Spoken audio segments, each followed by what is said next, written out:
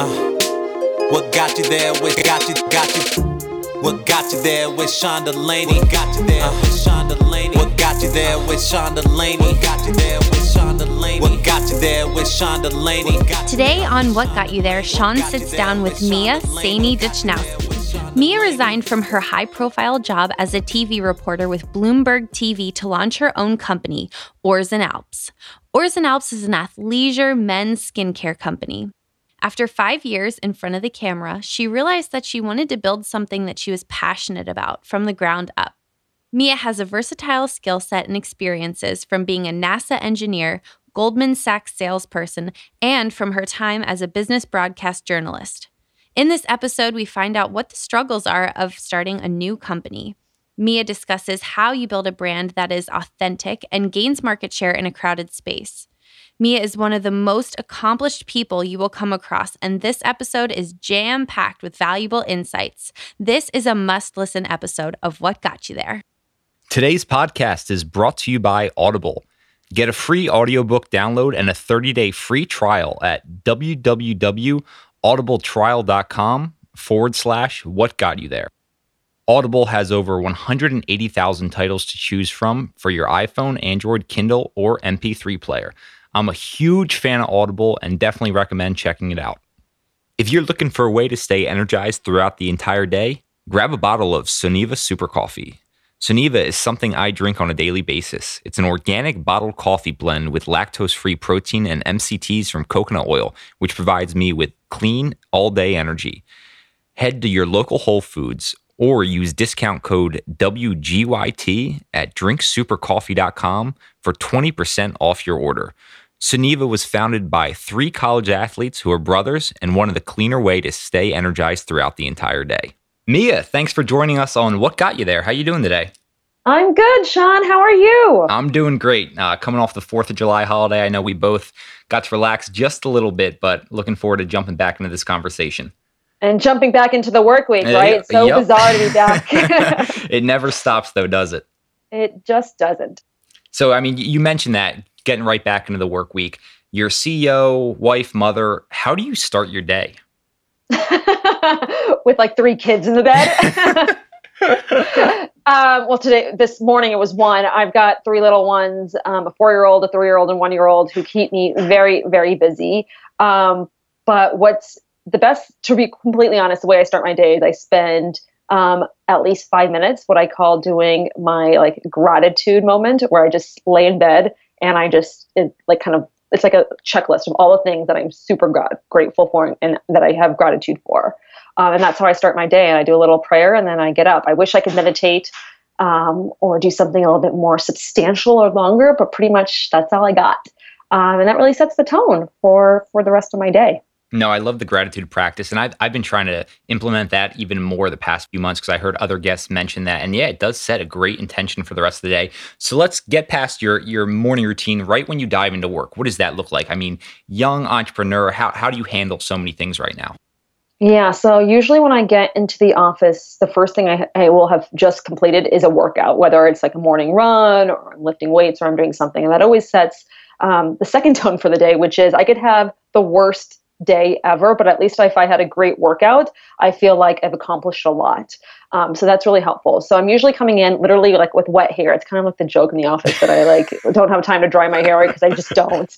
And so my hair is always wet. And I will have various meetings and I get pulled in many different directions. So, for example, right before I started chatting with you, I was in an email meeting where we were talking about not only like the brand behind our emails and how we're branding our emails, but also kind of like the content and how we want our emails to flow. And so we spent a lot of time on the email logic. And so that was what I was doing right before this. Right after this, I have an email or I have a interview with a potential candidate we're possibly going to hire to help on our social media side of things. And then I've got another meeting with one of our investors, and then I've got another meeting to talk about our June numbers. We just completed June, and so we're going to reestablish where we are headed and taking a good look at what's possible in Q3. So my day gets pulled into very many different directions. Sometimes I joke that I feel like I'm the chief admin officer because I'm doing a lot of things also that have nothing to really do, at least on the surface, with the business, but are so important in terms of helping the engine that is Oars and Alps keep running. Well, hopefully those June numbers came in strong, so that would be an enjoyable meeting. But you mentioned the company Oars and Alps. You started with your friend Laura, athleisure skincare company for men. You want to just give a little bit more info on the company, on you, and your backstory?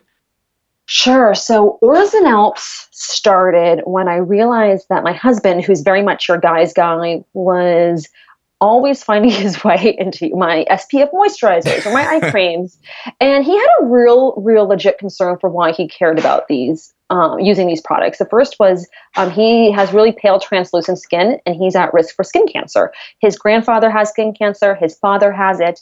And so he knew that he needed to protect himself from the sun's cancer-causing UV rays. And he didn't own an SPF moisturizer, so he was using mine. Now, I thought this was great, but as you can imagine, it caused a few problems on my side. The first being that women's products are up to 5 times more expensive than men's. And so, while he was putting his pinky in my $100 eye cream, I was having a mini heart attack.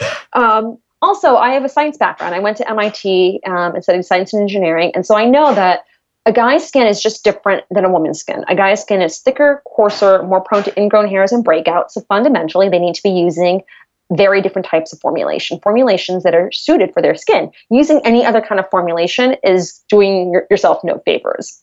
I also realized, that guys dislike, loathe, detest, pick your word, retail shopping in the traditional environment. It's just not fun. It's not pleasant.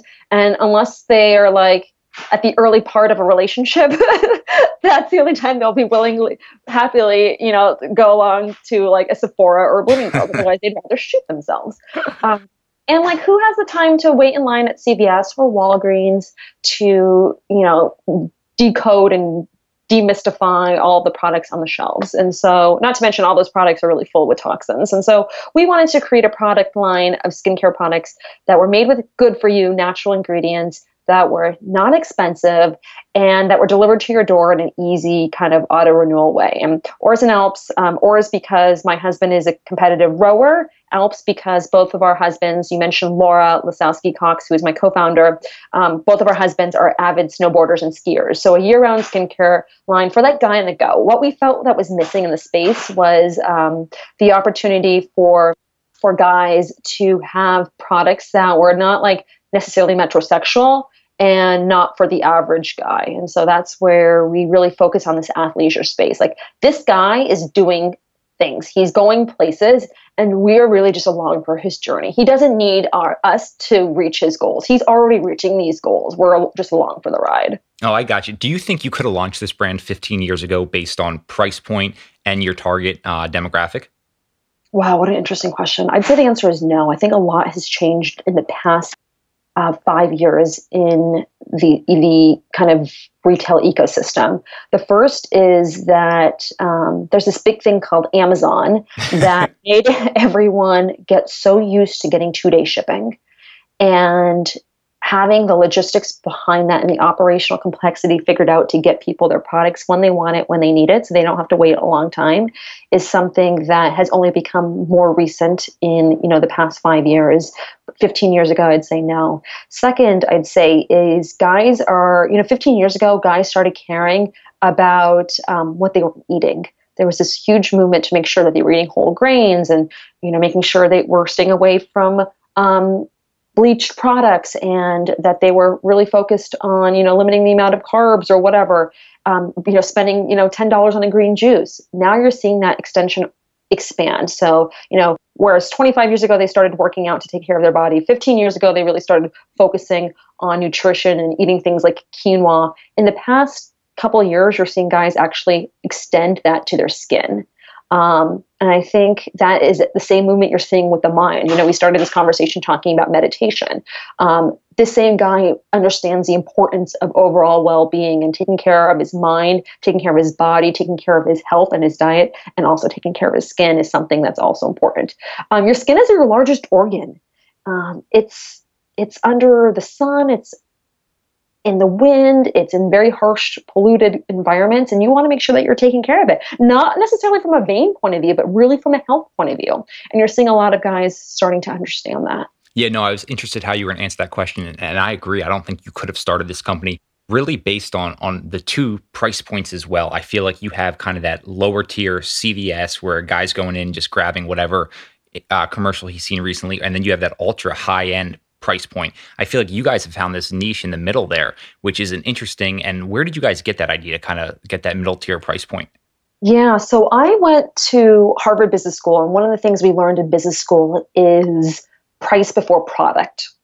And that's an invaluable lesson that I took away, a very valuable lesson, which is you can't just come up with the product and all the bells and whistles and then come up with a price later, because your margins are going to be off, your cost of goods are going to be off, and you're going to have no idea within which part of the X and Y axis you're operating under in terms of what your value proposition is as it is juxtaposed to the price and your offering. And so I really wanted to make sure that we were offering a price point that was a little bit higher than drugstore, but below, for example, a Kiehl's, or you're below some of the other kind of competitors that is to say that we'll never compete on price, because I don't think it's a sustainable strategy in the long term. But yes, we are priced very affordably.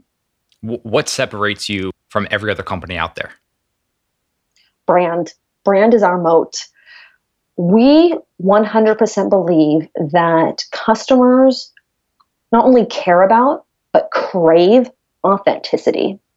They want to feel like you are not preaching at them, but talking to them.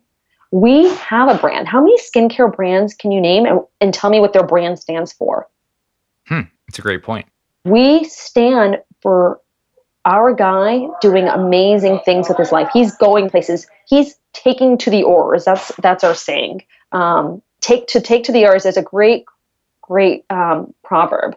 And it goes, if the wind will not serve, take to the oars, which is such a poignant and beautiful quote. And it essentially says, if you can't figure out how to get from A to B, don't rely on the wind. You need to figure it out yourself. And it's a very motivating way of kind of how we think about our business. Hashtag take to the oars. You have the strength within you to get to where you're going. And that's what our brand stands for. Yeah, no, I mean, I love how you guys are building that around brand, creating the hashtags around that as well. What I'm curious, I understand the genius behind you and Laura starting this, but how do two females start a men's skincare company? I mean, I completely see it, because I would look back on my purchases and how I ended the products I use in the shower, or face washes, things like that, and it got back to a female at the time. So I'm thinking you guys have the best insights into this. So it makes sense to me, but can you explain to my listeners how you guys end up starting this? Yeah, totally. So you're absolutely right. What we realized is, I should say that I used to be a former TV anchor, most recently at Bloomberg TV. And that's when I had access to all these skincare products. And that's when my husband was using all my products. One of the things I quickly realized is that I was a gatekeeper to my husband's skin. Women control up to 80% of household purchases.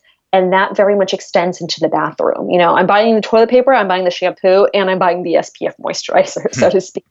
And he's the beneficiary of all of these products.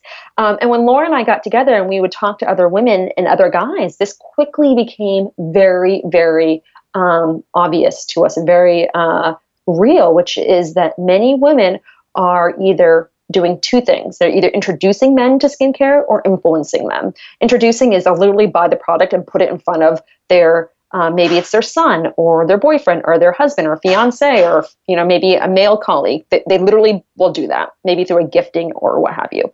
Or they're, number two, doing something called influencing, where they'll talk about ors and outs, or they'll talk about how important it is to protect yourself from the sun or to, look at the crow's feet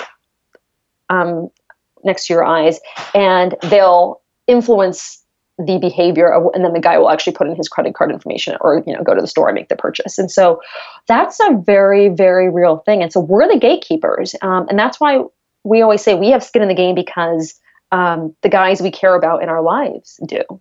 You mentioned your Bloomberg background, also Harvard Business School. I know you were at MIT prior to that. I mean, wow, it's a pretty impressive background there. You want to just talk a little bit about prior to MIT? I mean, clearly you're very well educated. What was your upbringing like? Well, I grew up in a small family in a little farm town an hour east of California called Tracy, and I always thought I was going to be an astronaut, and so I spent a lot of my time trying to figure out how to do that. I was, I think, an anomaly to many people. I was a high school cheerleader and gymnast, but I also was, valedictorian of my high school. I was, I love learning. You talked about how you have a voracious appetite in terms of, making sure you have knowledge in reading. And that's very much the same with me. I always wanted to learn. And one thing that I think I can take away from all of my experiences is not only did I like to learn, but I like to share that information with others. And to be able to share that information with others, I had to learn pretty quickly how to take information that was sometimes complicated, synthesize it, and convey it and communicate it to the masses or to a specific type of cohort. But that was my upbringing was very much, I was like the biggest nerd you'll ever meet, and thought I was going to be an astronaut. Went to MIT, was going to major in computer science, but it was the most popular major there, and it was a little overwhelming for me. And I decided to switch to neuroscience, and within neuroscience, the computational neuroscience aspect, which was becoming a new field, which was essentially like artificial intelligence. So I studied that. I studied civil engineering. I did a little business there. I think I double majored and double minored. And from there, I spent 2 summers interning at NASA because I still thought I was going to be an astronaut. So then a company called Goldman Sachs found me, and I interned there for a summer and just fell in love with the fast-paced nature of the global markets. And so I accepted a full-time position to take a job upon graduating from MIT, and I loved it. I was on the floor when Bear Stearns collapsed, and I remember having a very heart-wrenching moment where I saw a lot of panic in the global markets, and I was looking at this box, the TV box, on the floor, and I saw these people on TV really struggle to explain what was happening in the financial markets when they weren't able to interview any of the experts because they were all doing their day jobs. I thought that they were providing a lot of misinformation and distrust into the markets and creating a sense of paranoia that was not helpful or conducive to really reigning in trust. And so I wanted to do something about it. So I decided that I wanted to be a business broadcast journalist then. And I decided that I didn't want to go to journalism school because I didn't know if it didn't work out, I didn't know what my plan B was. So I decided to apply to Harvard Business School because 50% of my grade would be talking and the other 50% would be taking exams. So I thought this would be great. So I applied and I was fortunate enough to get in. And I loved every second of it. The interesting thing about what happened when I was at HBS is that, at least this is what they told me, but I was the only person at the time who dropped out of Harvard Business School after 3 semesters. So I only had 1 more semester, like 2 months before graduation. And the reason I did so is a company called Forbes was looking to really tackle video, and they wanted a video anchor. And unlike an investment banking or consulting job where you could wait and they'll wait for you to graduate and then they'll give you a formal kind of onboarding process, like the world of TV doesn't work that way. There is always going to be somebody else who wants your position, and they always want you to start like yesterday. And so I had really no choice but to drop out. I did that. Which was great because that was my kind of first foray into TV and specifically into online video. And this is back before any of the big kind of players were in it. And from there, I then actually ended up going back to Harvard the following year while I was still working at Forbes. And then upon graduating from HBS, I took a job at Bloomberg TV. And they said to me, you can either join the Hong Kong office right away, or you could join in the fall the US office. And I decided to go to the Hong Kong office because I never lived abroad before. And I was about to get married and it was kind of scary. And so I thought, if I don't go now, I'll never have that chance.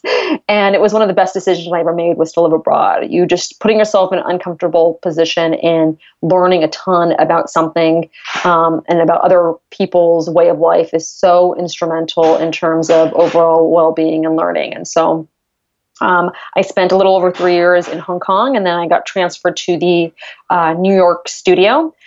And essentially at this time, a couple things happened. I realized that I really miss covering news overseas, and I really wanted to build something from scratch. And so I walked up to Mike Bloomberg himself and said, "Thank you so much for everything you've done for me and for this company. The engineer in me wants to build something," and that something was Oars and Alps. Wow. Do you experience fear? Oh my gosh, all the time. I mean, just hearing the last 3 minutes of you talking there, I mean, you did what I would say is just so many life-changing events where you almost seem to risk it all, whether you leaving HBS after 3 semesters or telling Bloomberg that you're going to go start your own thing. I mean, what's your internal dialogue like during those events? Holy shit.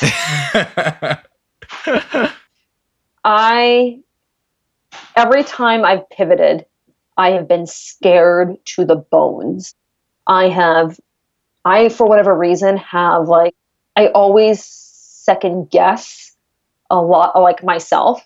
I have that insecurity, like most people. And I'm really fortunate that I'm able to kind of justify a lot of the decisions I've made. Some of them have been very, very scary. Like dropping out of HBS was one of the scariest things I did.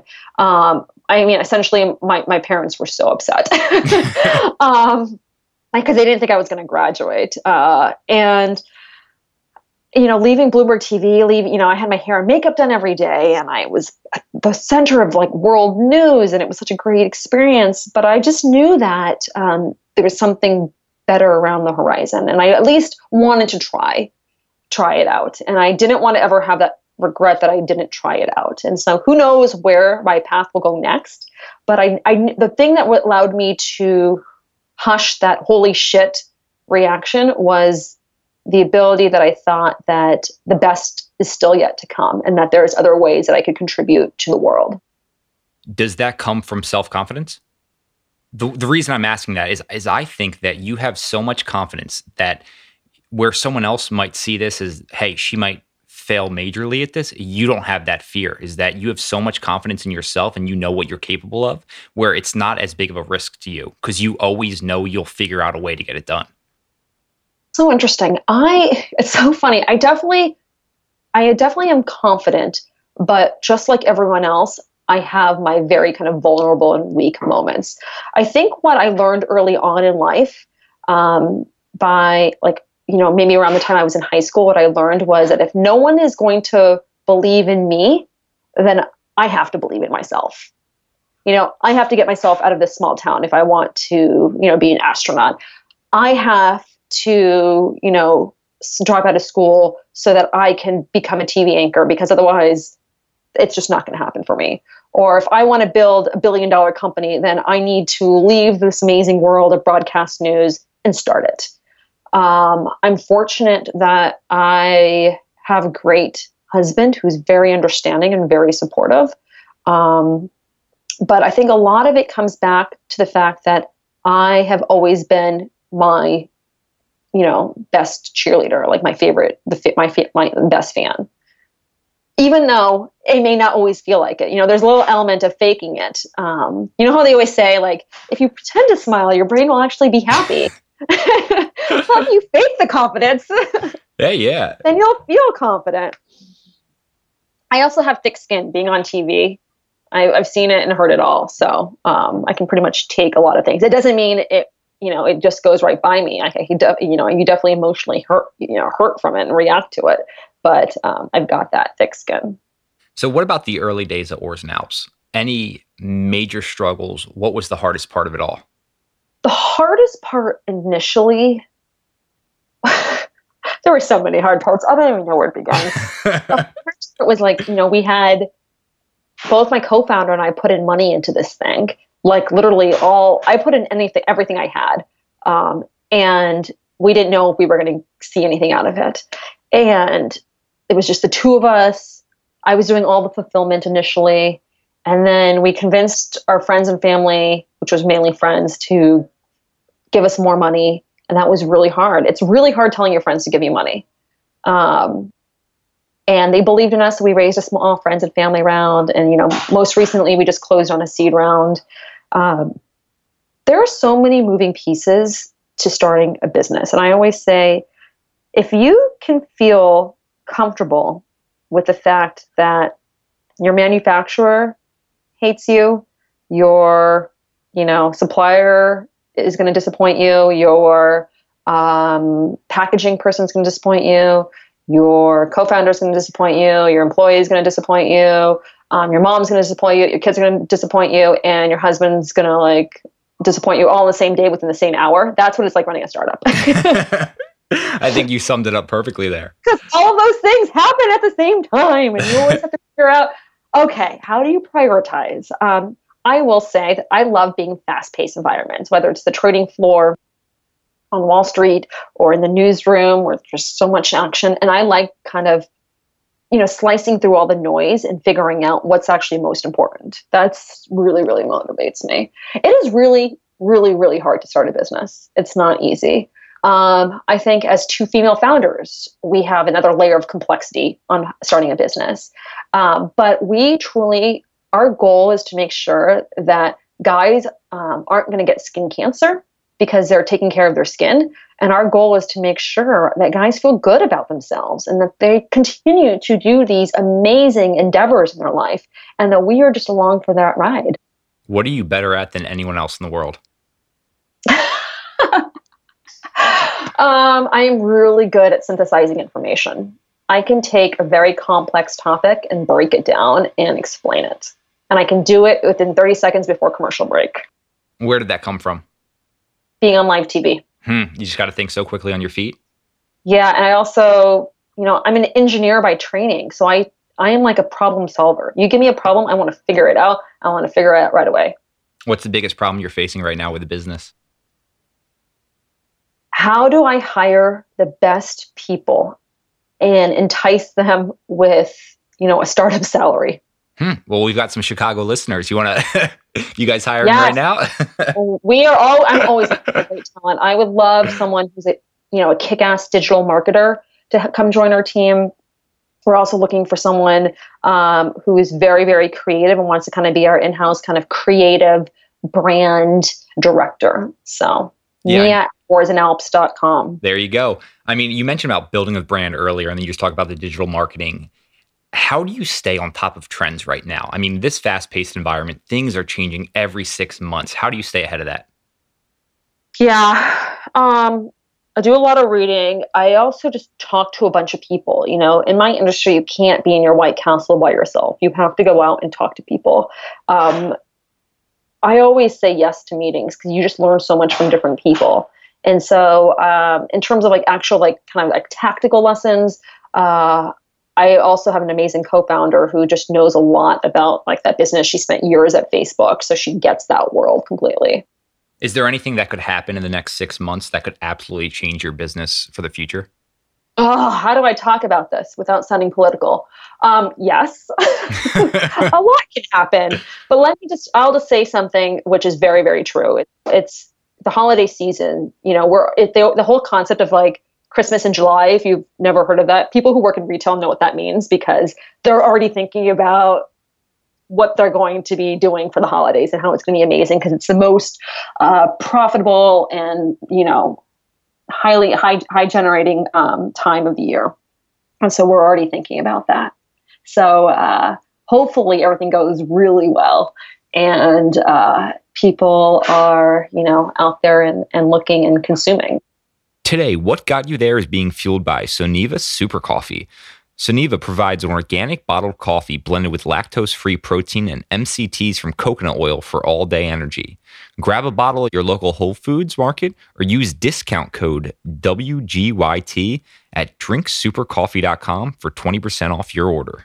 Are you looking to finish the latest thriller, such as The Girl on the Train, while you're at the gym or in the car? Well, now you can. For listeners of What Got You There podcast, Audible is offering a free audiobook download with a free 30-day trial to give you the opportunity to check this out. Head over to www.audibletrial.com/whatgotyouThere to choose from over 180,000 titles to select the book you want to hear next. How do you understand your consumer? I mean, are you guys doing a ton of focus groups? How does this work? That's a great question. I talked about this White Castle. That's like not what Laura and I do. We don't sit in a little tower and decide what we're going to put into the market. We're very, very, very data driven, and we're also very customer driven. So we spend a lot of time putting together focus groups and getting our products out there and iterating on feedback. We spend a lot of time talking to our customers, whether through social channels or through email. We also really want to make sure that we're building a product for the people, by the people. So nothing we do is ever just, we're taking a product and just throwing it into the market. It's everything we put in has had at least 1,000 people look at it and review it and give, opinions on. The most important thing for us is to make sure that we are creating a sense of community. And that goes very, hand in hand with the brand is how do you asked, how do we differentiate ourselves? Once we can really kind of grow our community, that's going to be very, very much tied in with, why someone believes in the brand. And that's going to be really what distinguishes us compared to our competitors. I mean, you talk about building that community. I've been so intrigued recently with influencer marketing, brand ambassadors. What are you guys doing in that space? And then how do you even figure out the return on that if you bring in a brand ambassador? Yeah, we are lucky that a lot of people reach out to us and want to, either be these influencers or these brand ambassadors, which is great in our community. We've done very little in terms of proactively searching for these people, so that's been great. We don't ever. For us, it's more about awareness. So it's really hard to calculate an ROI on something like that. I mean, I guess you could if you had like a specific code. We don't do that because we kind of have a line item within our marketing budget that is for kind of experimental marketing. And so that's where that would fall in. Oh, I got you. I mean, you mentioned earlier you just finished up another round of funding. I think, what was that, 1.3 million you guys raised? Yes, we just raised $1.3 million. That will go towards hiring, that will go towards continuing our product lineup, as well as really just kind of, we did very limited marketing, as I mentioned. So we'll be doing a little bit of marketing as well. Yeah, congrats on that 1.3. What is it looking like next year to 3 years for you guys? You guys going to be raising more? What are the plans for the brand? Yeah, we'll have to raise a Series A. This time next year. And that really allows us to take what's working, over the past, the next 9 months, take what's working and then really put fuel behind the fire there. We're still in a little bit of an experimental mode right now where we're working on different marketing and we're trying out different strategies as it pertains to customer acquisition. And so next year, the idea is, we'll have about, 10 products. We're going to have about 5 new products being rolled out this year. In August, we're going to have 2 soaps come out, which we're super excited about. One's an exfoliating soap and one's a moisturizing soap. And we really want to own skin online for guys. And what's so great about our products is our products are made with good for you ingredients, unlike our competitors. So we're made with natural ingredients. Our feature ingredient is something called alpine caribou moss, which we source from northern Finland in the Arctic Circle. And it's this type of lichen that caribou eat, and it grows and thrives in this very harsh environment. And we think it's very emblematic of the guy we're targeting, who's this on-the-go guy who doesn't give up and continues to persevere. By the way, alpine caribou moss is an anti-aging ingredient. It has antioxidant properties. It promotes skin elasticity. So it's really good for your skin also. Do you think you guys just stay in the skincare business, or do you branch out into other things? When you're named Orzen Alps, you can branch out in many different ways. That's why I asked the question. It seems like you guys have that opportunity there and almost strategic play from the beginning.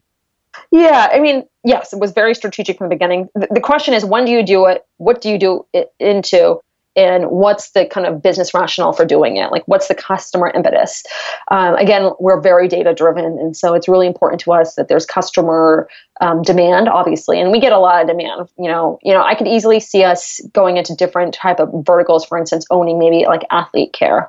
There are a lot of guys who run marathons or riders, cyclists, rowers who need specific products for them.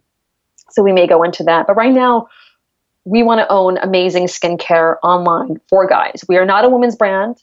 A women's brand is going to do you no favors by using those products. We are focused on helping you have really great skin. So hydrated skin as well as healthy skin. And we really focus on making you have more of a youthful appearance. I mean, you mentioned you're not a women's brand, but I want to say that a majority of the guys, the reason they're making these purchases are because of the women in their lives. So how do you both market towards the women and the men? Yeah, it's a really interesting question. We do spend a lot of time thinking about both of those channels. It's interesting. About 95% of our customers are actually men. And when you ask how they heard about us, 80% of them will say it's through the women in their life, whether it's, a female colleague or a mom or a sister or, a wife.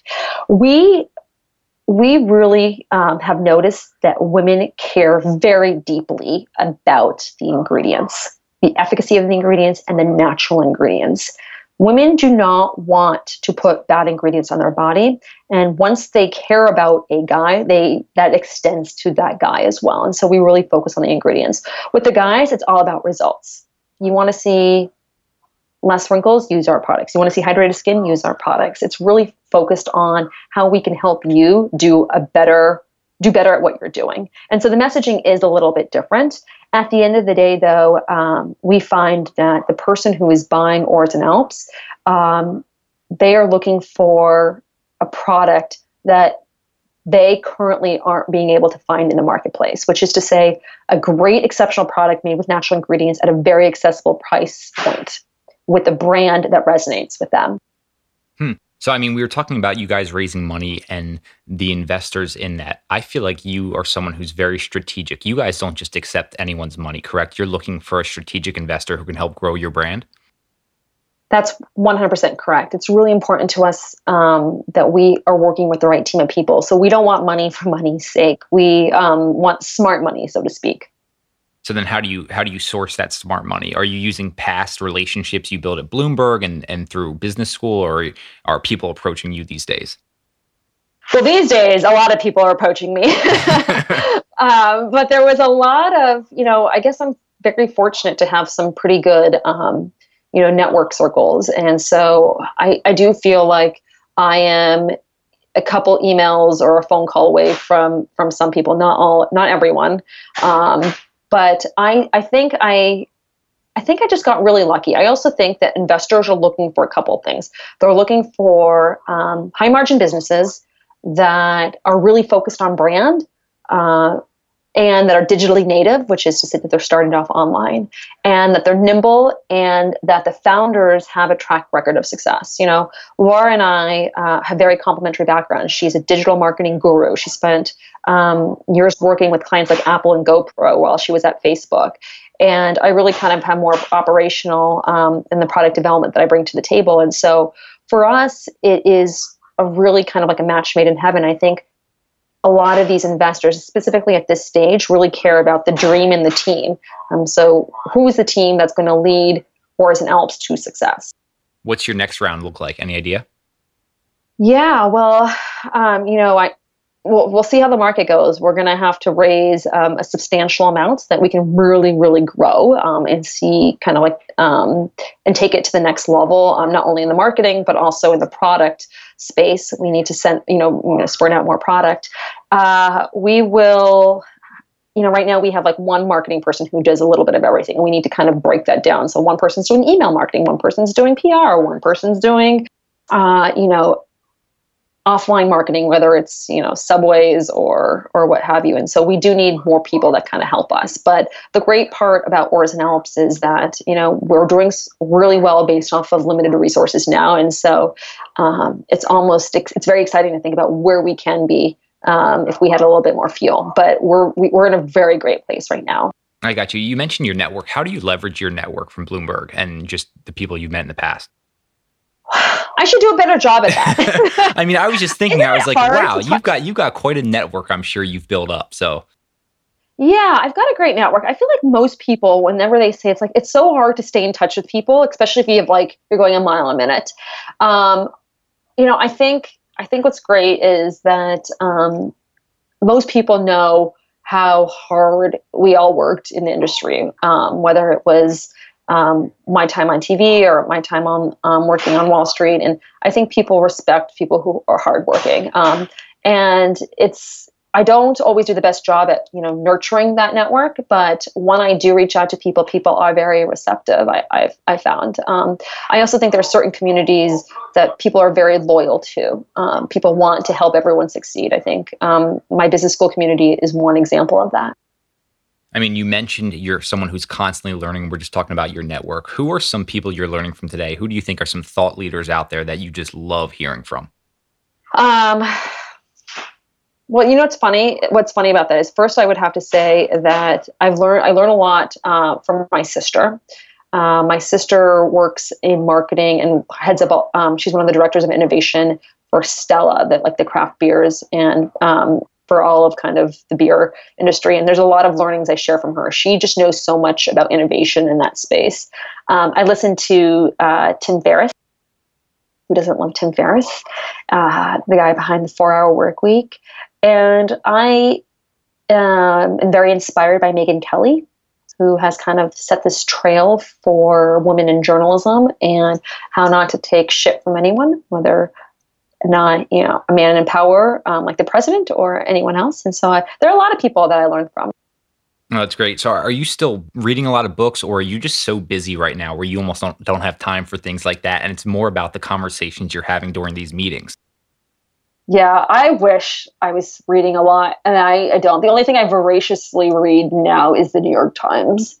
I get the Sunday one delivered every Sunday, and I go through that like a crazy person. But I have the app, and I will read the entire thing because I love, when I have a couple minutes in a taxi or what have you. Are there any other apps or things that you use constantly to help save yourself some time? Okay, let me see. I'm going to pull up my phone. Okay, I've got Monster Truck. I'm not going to explain to you what that is. If you want the perfect photo and to look like Kim Kardashian, I've got Perfect 365. I use Slack. I use iScanner. That's actually really helpful. Wunderlist. I'm sure everyone probably uses that. I use Receipt Bank, which is great. So you never have to hold on to receipts and you can still document. And one that I just downloaded? Oh, everyone should get Think Dirty, which tells you all the bad ingredients in all of the skincare products you're using. Think Dirty. Think Dirty. What's the other one I have? Oh, Headspace. I just downloaded Headspace, but like I said earlier, I'm not into meditation. I don't have the time to meditate. And for you to even start your Headspace journey, it's like a meditation app. You need to spend 10 minutes, and I just don't have the 10 minutes to do that.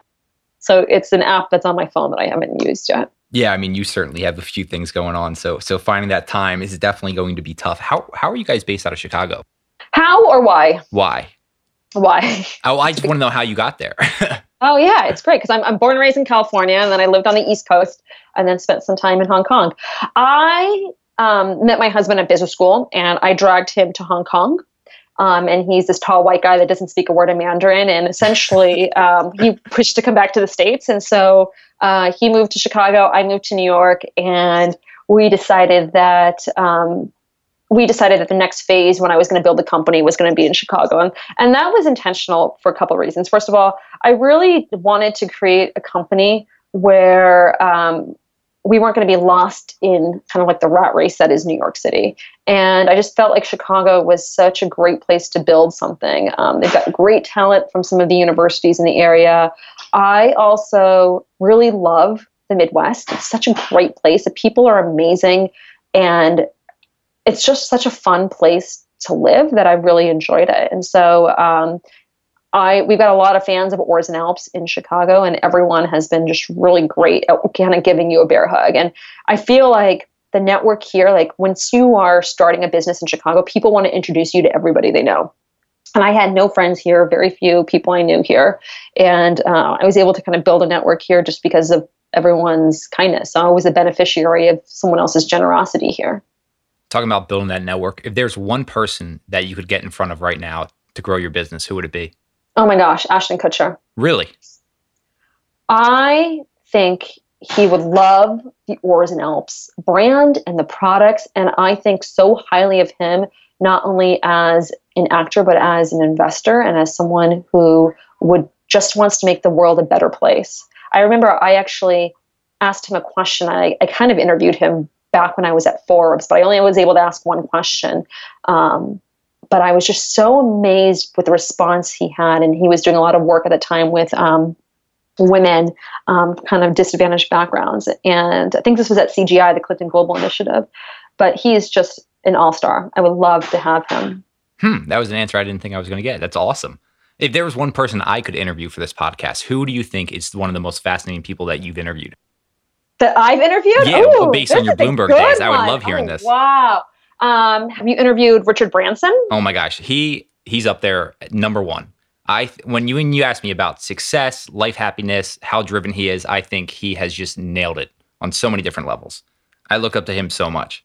Yeah, so I interviewed him, gosh, this must have been 2014.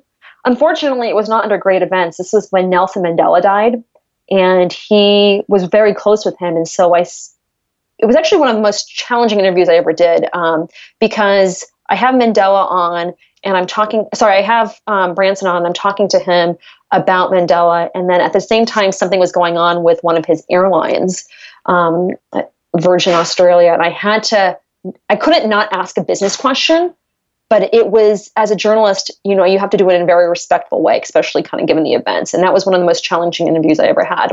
We talked about pivoting earlier, pivoting from one topic to another in a very kind of respectful way. Besides Branson, who did you get the most nervous for, and how did you handle those nerves to deliver an awesome interview?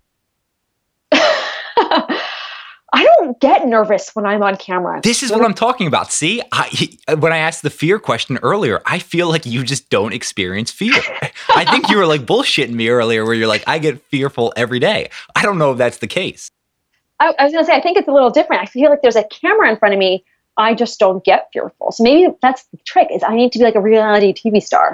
And someone just needs to put a camera in front of my face so that I don't ever get nervous.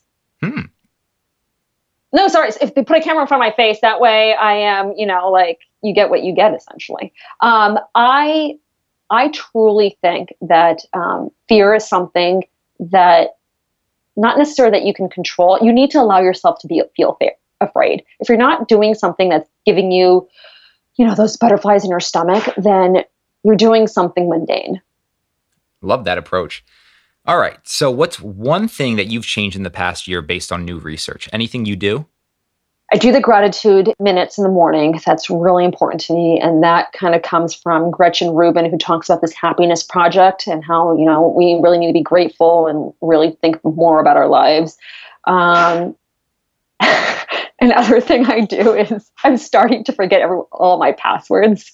So I keep a Google Doc of all my passwords. I now know that everyone's going to hack into my system. But if any of your viewers have a better way on how to manage all of your passwords, please let me know. But Google Docs has kind of been amazing and changed my life. Yeah. One thing I do less of, which I feel bad about, is, I know you didn't ask this, but I don't use Twitter as much. As a journalist, I always use Twitter, and I was always tweeting 10 times a day, and I don't use that as much anymore. That's interesting. So if you could have my listeners implement one thing to their lives, what would it be? I would say, be kind to yourself. And I think you can pull that into many different ways, whether it's spending the time in the morning to think and reflect about what you're doing, but just to be kind to other people. Open doors. Guys should be holding elevators for everyone, I think. Help people. I really do think, I believe in karma, which is that if you can spend some time working with other people and helping them and sharing something that you know with them, something good will happen to you the following week. I just know it. I'm convinced of it. I try to help as many people as I can. I spend a lot of time working with women who are looking to pursue a study in the STEM, so science, technology, engineering, or mathematics. I really think it's important to give back whenever you can. I love that. It is a great spot to end on. So Mia, how can my listeners stay connected with you, everything Oars and Alps has going on? Well, if you want to tweet me, you can. I am on Twitter. It's at Mia Saini. You can follow Oars and Alps on Instagram at Oars and Alps. But I always listen to people's feedback. So feel free to reach me directly. It's Mia, that's MIA, at oarsandalps.com. So oars as in rowing and Alps as in mountains. Awesome. Well, we'll be sure to link everything up in the show notes. But Mia, I can't thank you enough. It's going to be fun watching your journey as you guys progress here. Oh, Sean, this has been wonderful. And I hope you get that Branson interview. Yeah, thank you. What got you there with Sean Delaney? What got you there with Sean Delaney? What got you there with Sean Delaney? What got you there with got you? Thanks for listening to another episode of What Got You There. If you enjoyed today's episode, please leave us a review on iTunes and also share with your friends. Thanks so much. Looking forward to talking with you next time. If you want to stay up to date on all things I'm working on behind the scenes and everything we've got going on at What Got You There, head over to whatgotyouthere.com. You'll also be able to see more on podcast guests and what they're doing. Thanks to Justin Great for providing us the intro and outro song. If you like his music and want to find out more about what he's working on, head over to justingreat.com.